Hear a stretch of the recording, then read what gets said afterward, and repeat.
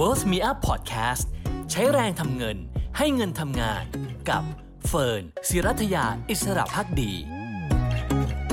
สวัสดีค่ะต้อนรับเข้าสู่ Pocket ไอเดียความรู้ฉบับกระเป๋าค่ะหลักคิดในการใช้แรงทำเงินและให้เงินทำงานกับเฟิร์น ศิรัทยา อิสระภักดีนะคะชวนมาคุยเรื่องของทองคำทุกวันศุกร์นะคะวันนี้เนี่ยต้องยอมรับว่าราคาทองคำก็ยืนได้เหนือ $1,800 ต่อทรอยออนซ์นะคะถือเป็นสัปดาห์ที่ราคาทองคำปิดบวกค่ะบวกประมาณสัก 1.4% นะคะซึ่งอาจจะต้องรอดูราคาคืนนี้แหละแต่ว่าโทนเนี่ยค่อนข้างที่จะเป็นบวกเนื่องจากว่าธนาคารกลางประเทศต่างๆเองนะคะออกมาพูดถึงการผ่อนคันเร่งในการกระตุ้นเศรษฐกิจผ่านนโยบายการเงินในทิศทางเดียวกันคือจะผ่อนคันเร่งจริงนะคะแต่ยังไม่ได้บอกว่าจะเหยียบเบรกนะคะแปลว่าอะไรอย่างเจพาเวลนะคะที่เราคุยกันไปวันก่อนเนี่ยนะคะก็พูดชัดนะคะว่าการลดวงเงิน QE ภายในปีนี้ที่ปกติเนี่ยอัดฉีดเข้าไป 120,000 ล้านดอลลาร์สหรัฐต่อเดือนเนี่ยนะคะเป็นการลดวงเงิน QE เฉยๆไม่ได้เกี่ยวกับการขึ้นดอกเบี้ยแต่อย่างใดล่าสุดคริสติน ลาการ์ดนะคะประธานของธนาคารกลางยุโรปหรือ ECB ก็พูดชัดในทำนองเดียวกันค่ะบอกว่าเตรียมจะลด PEPP นะคะก็คือโครงการคล้าย QE ของสหรัฐเพียงแต่ชื่อเรียกต่างกันไปซึ่งโครงการนี้ก็อัดฉีดเงินเข้าสู่ระบบเช่นกันเดือนละ 80,000 ล้านยูโร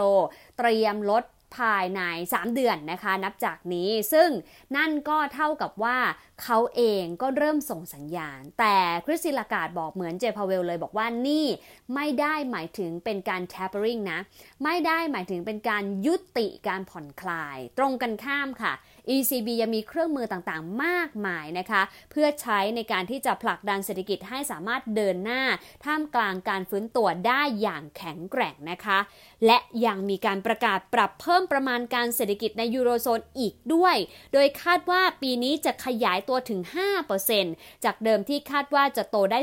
4.6% นะคะส่วนเงินเฟ้อนะคะก็มีการปรับเพิ่มตัวเลขคาดการเงินเฟ้อไป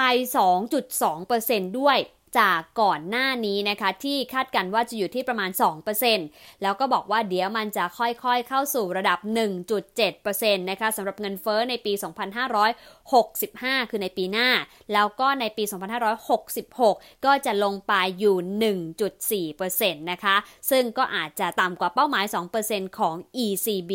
อย่างไรก็ตามทุกประเทศพูดตรงกันว่าจะสำเร็จหรือไม่กับการกระตุ้นเศรษฐกิจจะฟื้นตัวได้แข็งแกร่งแค่ไหนก็ขึ้นอยู่กับการฉีดวัคซีนต้านโควิด -19 นั่นเองนะคะในขณะที่ปัจจัยอื่นๆที่น่าสนใจนะคะก็คือเรื่องของสหรัฐค่ะเปิดเผยตัวเลขผู้ขอรับสวัสดิการการว่างงานต่ำสุดเลยนะคะนับตั้งแต่เกิดโควิด -19 นะคะโดยพบว่าตัว Initial Jobless Claim นะคะหรือว่าคนที่ไปขอรับสวัสดิการการว่างงานรายสัปดาห์ครั้งแรกเนี่ยนะคะล่าสุดสัปดาห์ที่ผ่านมาอยู่ที่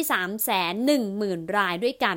ต่ำที่สุดในรอบ17เดือนเลยนะคะนับตั้งแต่เกิดโควิด -19 นี่เป็นระดับที่ต่ำที่สุดแล้วนะคะแล้วก็สะท้อนว่าตลาดแรงงานเริ่มแข็งแกร่งแล้วในฝั่งของสหรัฐคือคนขอรับสวัสดิการว่างงานน้อยก็แปลว่าคนมีงานทำมากขึ้นในเชิงเปรียบเทียบนั่นเองในขณะที่ราคาทองคำนะคะที่ขึ้นมาใกล้ๆ $1,800 สหรัฐแบบนี้นะคะทาง YLG Bullion International ก็เลยแนะนำนะคะว่าราคาทองคำเนี่ยก็ได้แรงหนุนจาก ECB เนี่ยแหละนะคะที่เขาคงดอกเบี้ยนโยบายระดับต่ำไว้และแม้จะส่งสัญญาณการลดวงเงินตัวกระตุ้นเศรษฐกิจผ่านนโยบายการเงินหรือว่า PEPP เนี่ยแต่ก็ไม่ได้เฮิร์ตตลาดมากนักนะคะคำแนะนำคือนักลงทุนสามารถซื้อขายทำกำไรระยะสั้นได้โดยแนวต้านนะคะอยู่ที่ 1,800 ถึง 1,802 ดอลลาร์สหรัฐนะคะถ้ายืนไม่ได้เหนือโซนนี้นะคะก็ควรจะแบ่งทองคำออกขายนะคะแล้วค่อยไปรับซื้อในโซนแนวรับที่ 1,775 เหรียญหรือ 1,757 เหรียญนั่นเองค่ะก็เลยเป็นคำแนะนำที่นำมาฝากกันนะคะใน Pocket ไอเดียความรู้ฉบับกระเป๋าค่ะ